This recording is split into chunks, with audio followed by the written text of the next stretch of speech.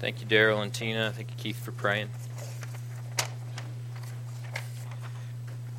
1 Peter chapter 3, verse 18 is where we're going to be at this morning. If you remember, we're walking through 1 Peter. It's this book written to these elect exiles of the dispersion that have been spread out across Asia Minor, modern-day Turkey. They're facing not political or governmental persecution at the moment Peter is writing this, but their persecution's coming. And they know it, and Peter knows it. And so much of this letter is written by Peter to kind of address this is what's coming, and here's how you need to react. Here's how you need to do these things. Here's how you need to take care of business as a believer in Jesus Christ and follow after Him. Last week we looked at verses 13 through 18, which talks a lot about why bad things happen to us. And I told some people earlier that we stopped early last week. We really did about half of the sermon, called it good, because verses 19 through 22 are some of the most argued about and most debated passages in all of the New Testament. So we're much smarter than everybody else. Everybody who's ever lived, just right here, we've got our collective knowledge, and we're going to sort all of these things out. We'll get everybody else straightened out, and then we'll be good to go, right? No, nobody wanted to amen that one? Okay. No, we'll walk through it with humility. We'll walk through it with grace. I'll walk you through why it's so debated, why it's so argued, what some of the issues are. But when we zoom back out from the end of it, the picture that God gives us here is clear. So let me read 1 Peter chapter 18, verse 19 through 22. We'll pray, and then we will work through it verse by verse like we always do. For Christ also suffered for the sins once for all, the righteous for the unrighteous, that He might bring you to God. He was put to death in the flesh, but made alive by the Spirit, in which He also went and made proclamation to the spirits in prison, who were in the past disobedient when God patiently waited in the days of Noah while the ark was being prepared. In it a few, that is 8 people, were saved through water. Baptism, which corresponds to this, now saves you, not as the removal of dirt from the body, but as a pledge of the good conscience towards God, through the resurrection of Jesus Christ, who has gone into heaven and is at the right hand of God, with angels and authorities and powers subject to Him. Let's pray.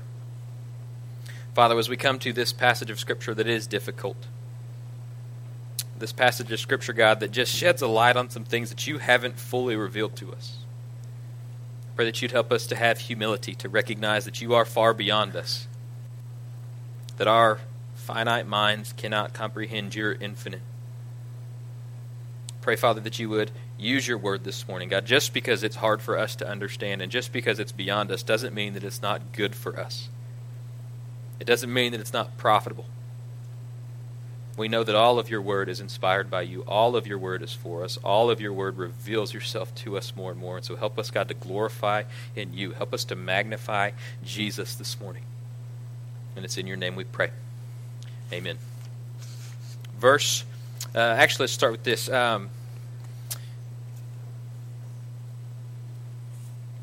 Much of this passage is set in the context of undeserved suffering. And this week of all weeks has just been a week where I have received more news and more reports about sufferings and hardships with some of our missionaries that we support and care for.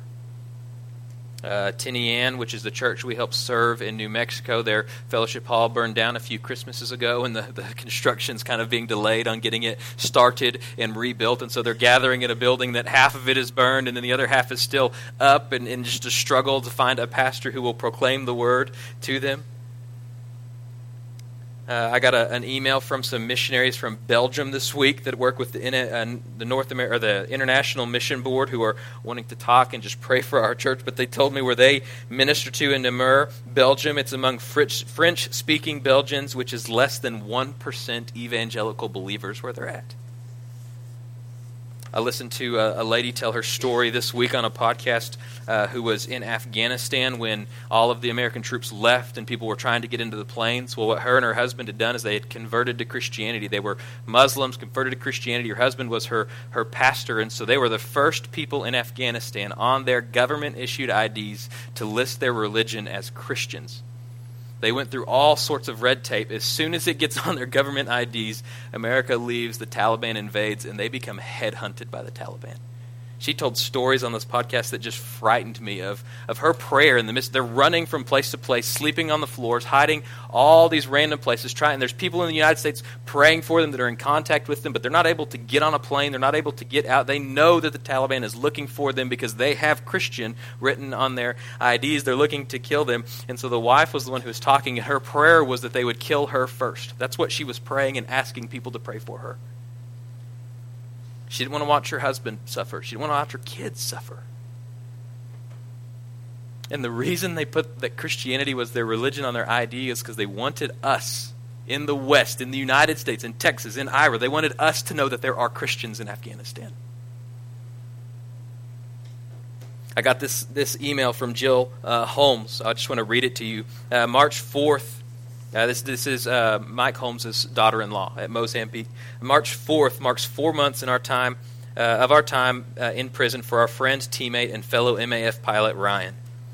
Through your prayers, many of those around the world, Ryan has been strengthened by the Lord, though this challenging time has stood as a strong witness for Christ to those around him. At the end of 4 months, Mozambique law requires prosecutors to file the results of their investigation with the judge, and since the 4-month period ends on a weekend, we anticipate the report on March 6th. However, we have learned through this journey that the dates are often fluid and action may not be expected.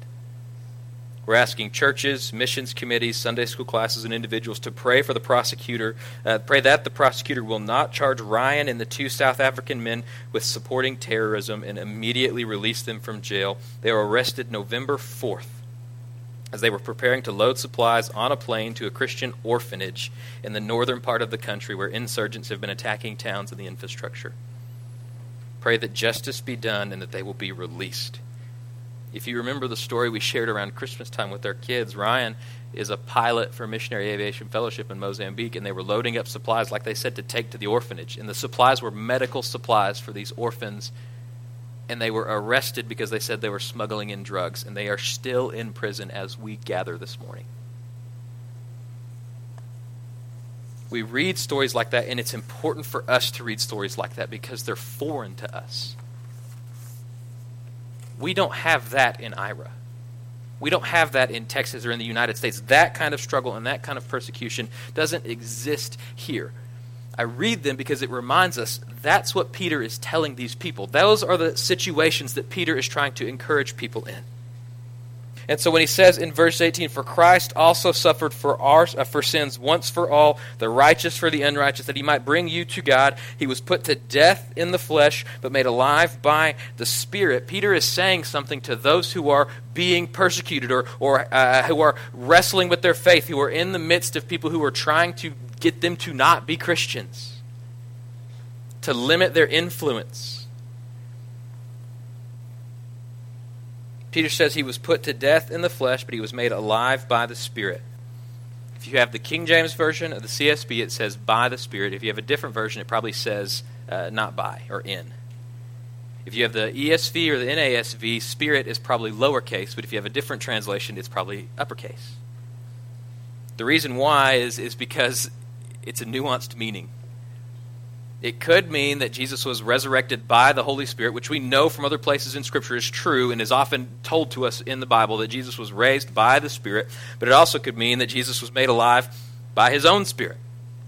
It just depends on how we want to take it. But either way, what we're looking at here and at this point is that the Spirit was God, either Christ or the Holy Spirit. All of this is important because the next verse that we get to in verse 19, in which... Right, so talking about the Spirit, in which he also went and made proclamation to the spirits in prison, who in the past were disobedient when God patiently waited in the days of Noah while the ark was being prepared. In it a few, that is 8 people, were saved through water. Lots of questions come up here, so we're going to walk through this slowly, but I want to read to you first. This is the Apostles' Creed. Anybody heard the Apostles' Creed? One of the oldest documents we have on what Christians believe. It wasn't written by the apostles. It was written by the early church on what the apostles believe. And in the Apostles' Creed, which a lot of more high church, like people who dress up real fancy, their preachers have the collars. Those churches will read the Apostles' Creed oftentimes. I just want to read to you one line in here that often gets a lot of attention. It says, on the third day he rose again from the dead, talking about Jesus. He suffered under Pontius Pilate, was crucified, died, and buried. He descended into hell, and on the third day he rose again from the dead, and he ascended into heaven. That's in one of the oldest documents of Christian history that we have on what we believe and don't believe. So what are they saying? And this is the text that they'll often cite when we look at these things. Well, let's look at what Peter says here. He doesn't say that he went down. All Peter says is that he went. In verse 19, in which he also went. And he makes a proclamation, is what the CSB says. There's two words that could be used. Just the way he's saying this it was not a gospel proclamation. It was just him proclaiming something. Teaching something, saying something. The word he uses here is less important on what is being said and more important on what he is doing. So Jesus goes somewhere, he makes this proclamation, and what the proclamation is it's a victory proclamation. He's announcing that because of his death, because of his resurrection that's coming, he has defeated sin and death. So who is he talking to? He's talking to these spirits, is what we're told, who are in prison, who in the past were disobedient. So who are these spirits? Everywhere in Scripture, in the New Testament especially, when spirits is used, it is not talking about a human being. It's talking about someone, an angel, a demon. So in Hebrews chapter 11, verse 14, it says this, are they not all ministering spirits sent out to serve those who are going to inherit salvation? That's the author of Hebrews talking about angels, spirits. In Luke 8:29, Jesus says this, for he commanded the unclean spirits to come out of the man, and many times it had seized him. Though he was guarded, bound by chains and shackles, he would snap the restraints that had been driven by the demons into the deserted places. And so there, Jesus is using spirit to talk about a demon-possessed man. So it's not humans that Jesus is talking about. But then he has this weird line about Noah's Ark. If you remember Noah's Ark, it's my favorite Old Testament story that we use in nurseries that probably shouldn't be in nurseries. Right? 8 people live, the rest of the world dies, let's paint it for our babies to see. In Genesis chapter 6, verses 1 through 4, Moses records this. And when mankind began to multiply on the earth, the daughters were born to them, and the sons of God saw that the daughters of mankind were beautiful, and they took any they chose as their wives for themselves. And the Lord said, my spirit will not remain with mankind forever, because they have become corrupt. Their days will be 120 years, and the Nephilim were on the earth, both in those days and afterwards, when the sons of God came to the daughters of mankind, who bore children to them. For they were the powerful men of old, the famous men. Now, we're going to dive a ton into that. I don't know if you remember, I preached through Genesis. Feels like a while back. There is a sermon online that is over that text of Scripture. If you're interested and want to know more, it's called Unexpected Grace. You can search it on the website, find it, and it'll walk you through all of the stuff with that text of Scripture. For our concern this morning, we need to figure out who did Jesus go and make this proclamation of victory to. And what we can see that's clear is it's not human beings, but it's spirits that were disobedient. Spirits that did not obey. So, who are they? Well, in 1 Peter chapter 2, verse 4, right, the next letter Peter writes, he says this, for God did not spare the angels who sinned against them, but cast them into hell, and delivered them in the chains of utter darkness to be kept for judgment. Jude 6. Jude didn't have chapters, it just has verses. Jude, verse 6, says this, and the angel who did not keep their own position but abandoned their proper dwelling has kept the eternal chains in the deep darkness for the judgment of the great day. So these are not human spirits that Peter's talking about. So what is the prison then that they're being kept in? Many people will say hell, and the Bible has a lot of names for hell. Hades, Gehenna, the lake of fire, Hermley, etc. Just kidding. We played in Westbrook. It's Westbrook. Prison is not a name for hell in the Bible. And we know that Jesus couldn't have descended completely to hell, because when he's on the cross in Luke 23:42, he says this to the prisoner who just got saved on the cross: "Today you will be with me in paradise." So it's not hell that we're thinking of that is talking about Jesus. It's this other place, this other prison. So much of this is a struggle because our understanding of heaven and hell are often lacking.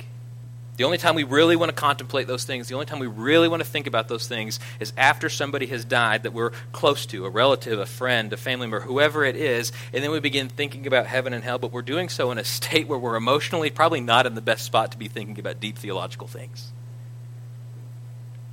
So let me just give you the summary. Heaven is about God. It's not about you and me.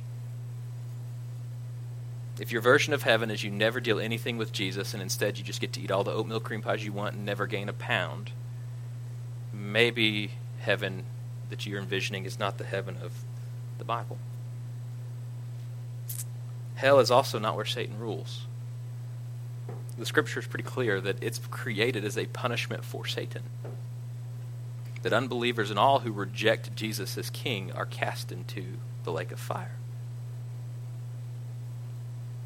So then this text does not mean that Jesus went to hell, preached the Gospels to those who had died before he was crucified, offering those in hell the opportunity to repent and believe. That's not what the text is saying. And it's tough, and one of the reasons why this is so hard is because hell is an extremely difficult doctrine, not because it's hard to understand what the Bible says, but it's hard to kind of think in that way. It's final. No one can leave. Hell is just as eternal as heaven is. So our temptation is to take passages like this, which are complicated and are kind of vague, and center theology on them that makes hell more palatable. That's how this text has been abused throughout the generations. Universalism teaches that this text says that not everybody dies and goes to hell. That when you die, everybody just ends up going to heaven. And there's nuances in that stance. Sometimes they'll say, well, maybe you suffer for a little bit, but once you kind of get your spankings or your hits on the arm, you get to go up into heaven with everybody else. But the problem is that's not what the Bible teaches. Annihilationism is another idea that gets used with this text, where you go and hell is real, but it's not eternal. And so you go and you burn and you pay your price, and then you just kind of cease to exist afterwards. There's no more suffering there. Like you suffer for a little bit, it's not eternal, and then you just end. But the problem is that's not what the Bible teaches either. Purgatory, where you go and you work your way back up to the Lord, you do the works that are supposed to be there so that you can get into God, is used with this text sometimes, but that's not what the Bible teaches either. Reincarnation, to a degree, will try to use this text to kind of manipulate what it means for heaven and hell. The problem with that is that's just not what the Bible teaches. And even though it's uncomfortable, and even though it squirms us a little bit, it's not something that we can move away from. Do you know the song that's sang in heaven? Like, it gives me joy and peace, and I've said it a few times, but the song that's sang in heaven when we read Revelation is "Worthy is the Lamb who was slain." Why? Why is that the song of heaven? Why in the eternity to come will you and I be standing before the throne of Jesus after we've died and the Lord He's come back and He's taken us with Him completely and fully? Are we going to be singing "Worthy is the Lamb who was slain"? Why is that the song that's picked? Because you and I, as brothers and sisters, or as human beings, we have offended, we have sinned against, we have rebelled against God. Our problem is not that we sinned against some little person. Our problem is we sinned against the creator and ruler and sustainer of all things, of all of the universe. We offended God Himself. We fought and we thought we are better than God Himself. If you come up to me and you punch me, the only thing that's going to happen is you will watch a grown man cry. That'll be the punishment. It'll be worse for you than me. I don't have much shame there. But if you go walk up to somebody famous, let's say George W. Bush, and you punch him, you'll probably end up in jail.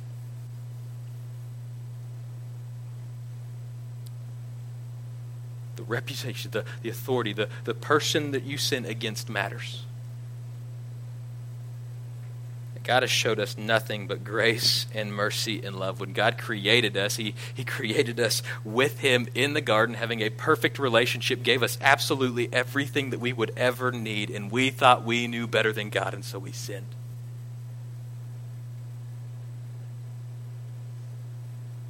Hell is eternal.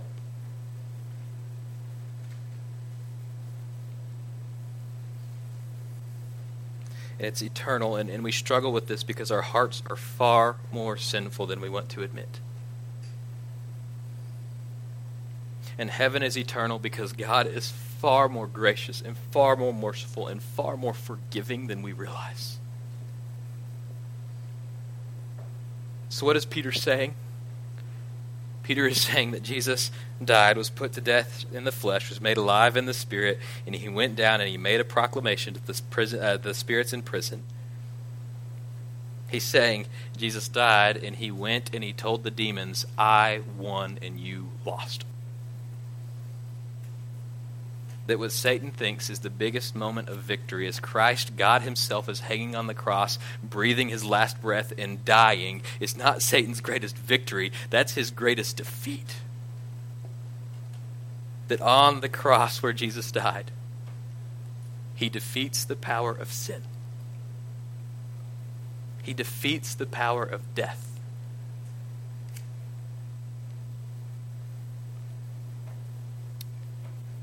That Christ suffered for sins once for all, the righteous for the unrighteous, that he might bring you to God.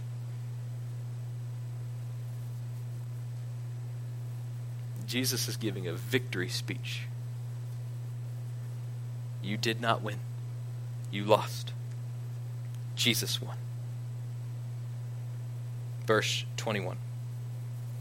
Baptism, which corresponds to this, now saves you, not as the removal of dirt from the body, but as a pledge of a good conscience towards God, through the resurrection of Jesus Christ. So we move on from that hard passage that's often misunderstood about what's going on there to this new passage about baptism, which has no arguments about it at all, right?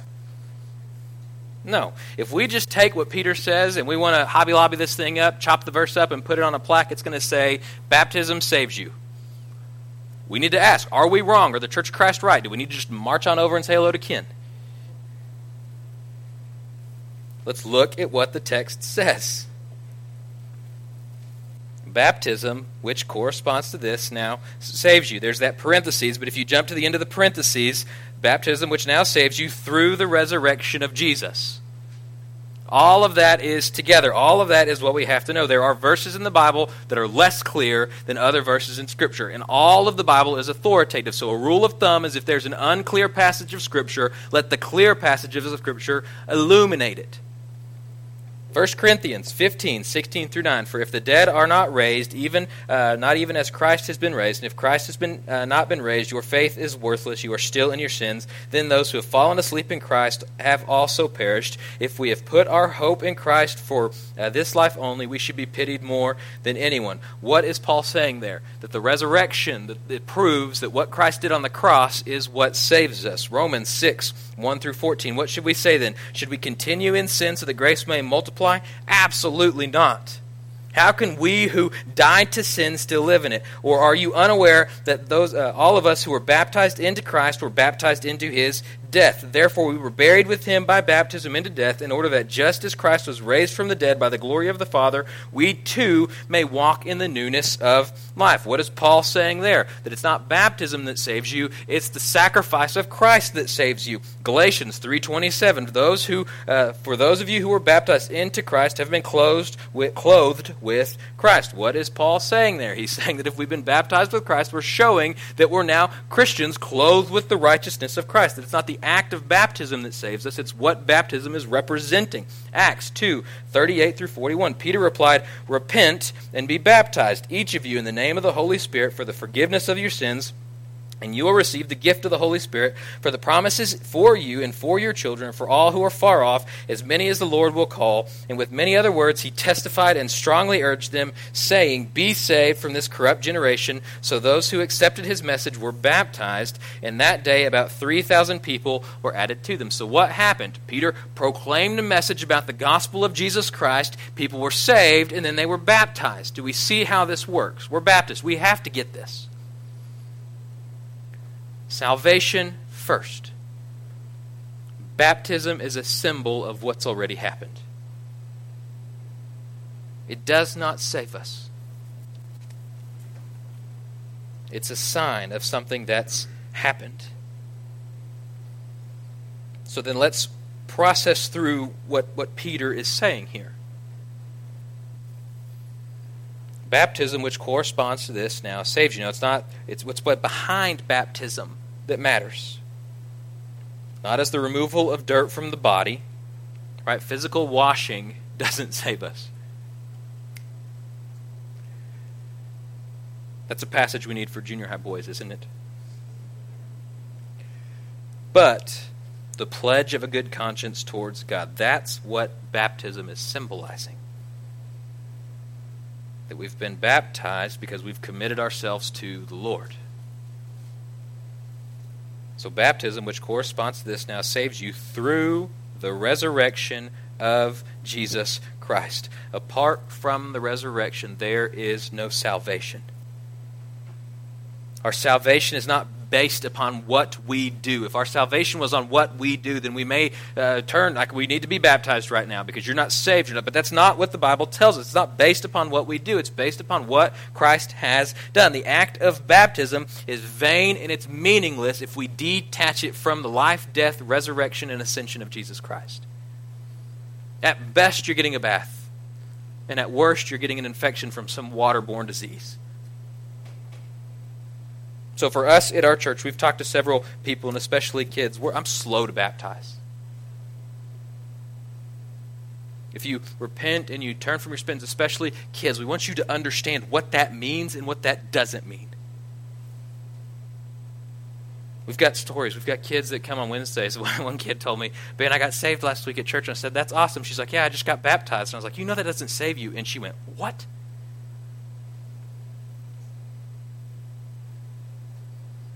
This is an issue we have to be clear about. It doesn't save us, and so we take it slow typically here.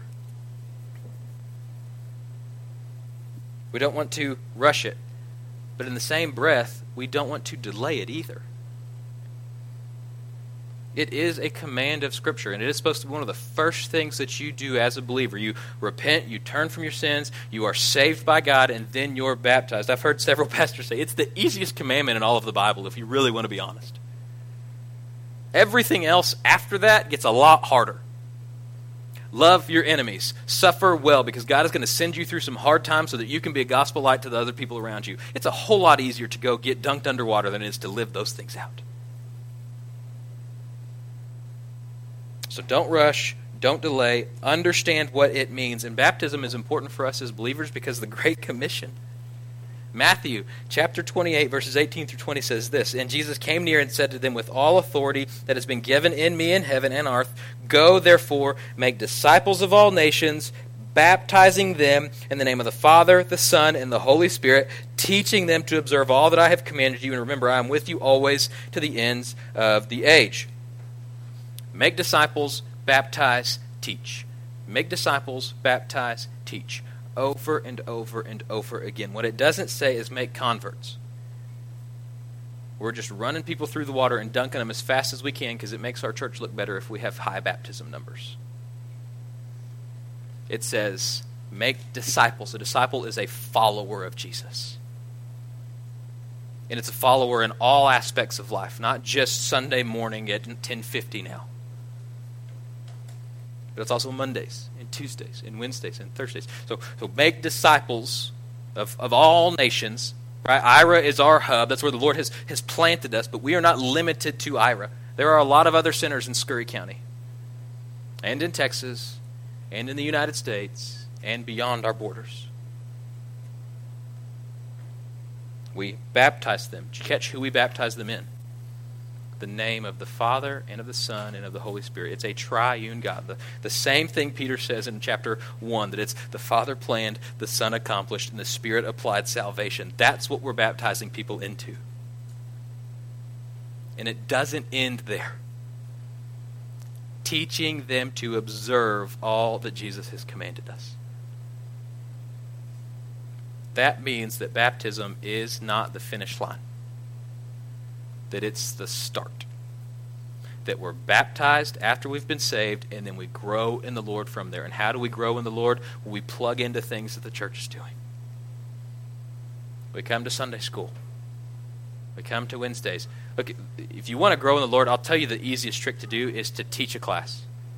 You can sit under teaching as much as you want, and you will learn things there, but when you have to prepare a lesson, you will have to learn more than everybody that you're teaching.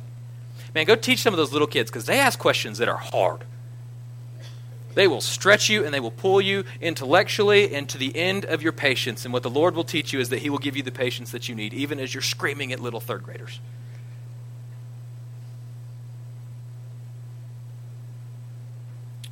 Teach and grow.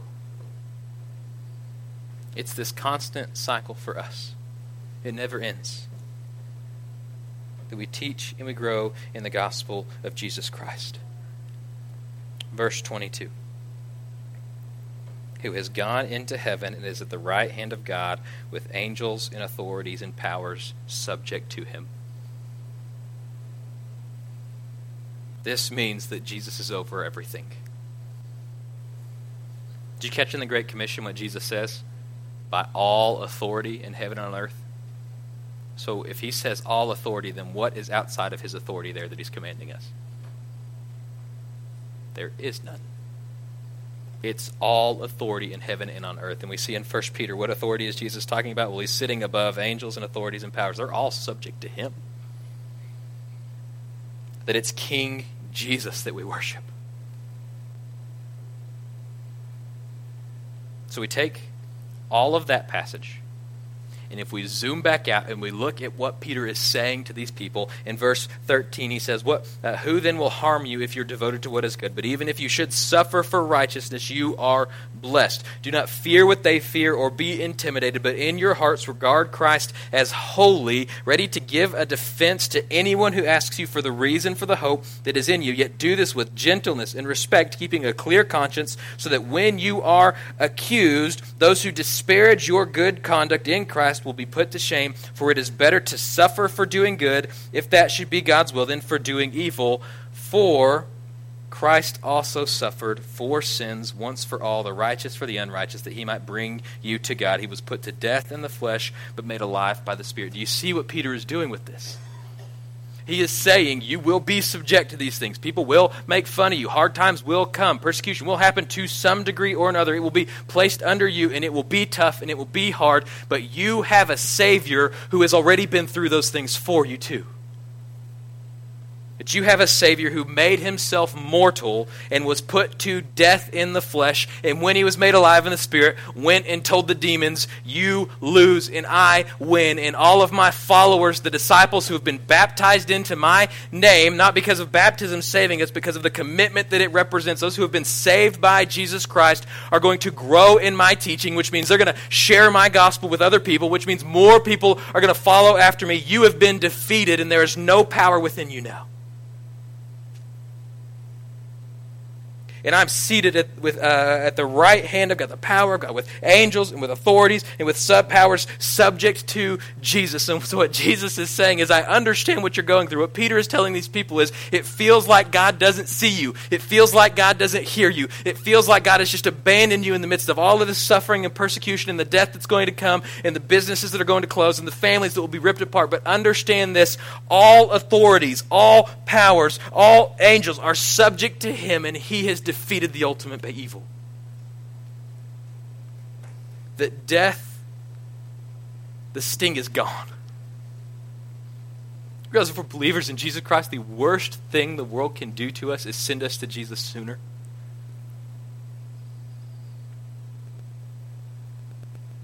That the shame of sin, which comes with it all the time. When Adam and Eve sin, the first thing they do is they put clothes on because they're ashamed. They try to hide from God, and God says, no, I can see through those leaves. I can see into your heart. And he doesn't abandon us. He doesn't flee. He doesn't just cast judgment on us and wipe us out instead. For reasons beyond anything we can comprehend, because of God's great mercy, because of God's great love, because of the graciousness of our great God, he looks at us who are unworthy to be saved and says, I will save you. But it's more than just saying, I'll just wipe the slate clean and we'll pretend like it won't happen. That means God's not just. And God says, no, I am just. And so what I will do is I will take your punishment for you. That Christ on the cross, when he says, my God, why have you forsaken me? It's the only moment in history when the Trinity, when God pours his wrath on Jesus the Son. It's not a wrath that he deserved, and it's not a wrath that he earned. It's our wrath. It baffles me on why God would do that. What do we bring to the Lord that he does not have? Nothing.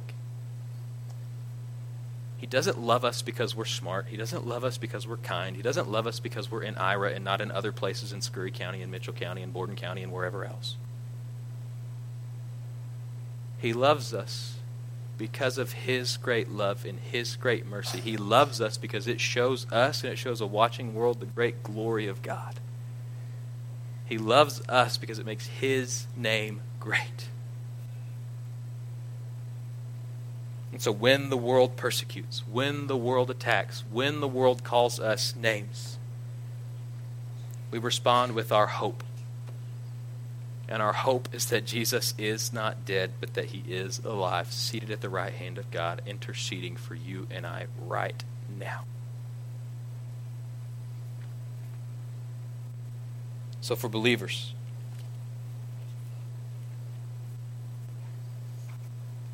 brothers and sisters who are here, the passage of the text calls us to not be scared. It doesn't matter who's president. It doesn't matter who's in the political powers at the time. God is on the throne. None of it is by accident. We can be frustrated, we can be upset, but we do not fear. God exalted Christ after death, and he will exalt us too when we die. Bring us to the Lord. The Lord has placed you and I where we are supposed to be. It's not an accident. He didn't forget about us and was like, oh great, we'll create this utopian community in Ira and we'll just throw these people I forgot about and set them in there and then I won't worry about them again. That's not what he did. He said, you're my disciple here, now go and teach. Go evangelize the lost. It's not hard to go around our community and realize there are all sorts of lost people walking around who have their hope in all sorts of things that are going to leave them hopeless. He's placed us here to disciple, to gather with other believers and brothers and sisters in Christ, and to help us grow in his gospel and in his word. He's placed us here to find wherever we're at in Christ and to move deeper and deeper into the gospel of Jesus Christ. I haven't emphasized this in a while, so it seems like a good time to do it. We used to talk about who's your one. One person that you felt like the Lord was leading you to tell about Jesus. One person who doesn't go to church somewhere or is an unbeliever, that you would begin praying for them. That you would begin working your life to figure out ways to interact with them, to invite them to church, to share the gospel with them.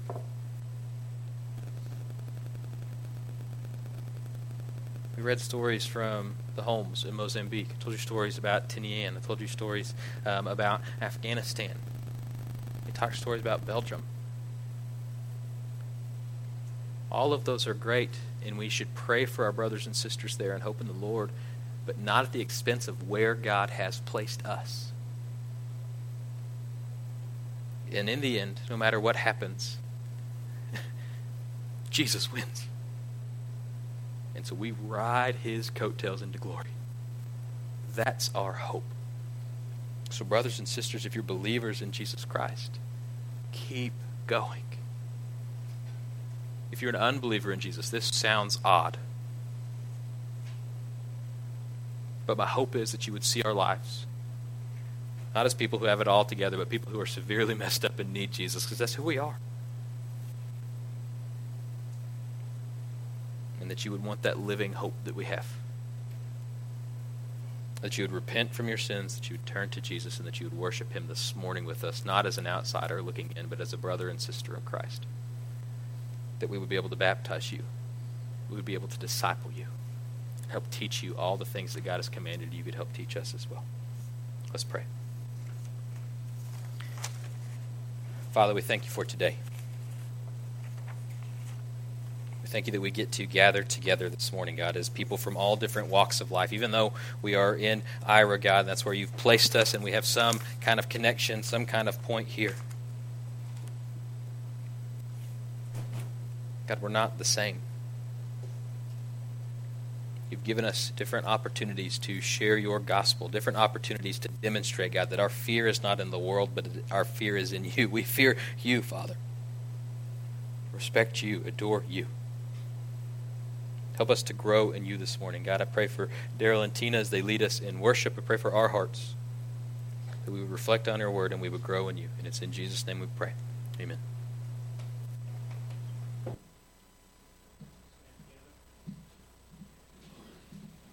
(605) Living for Jesus.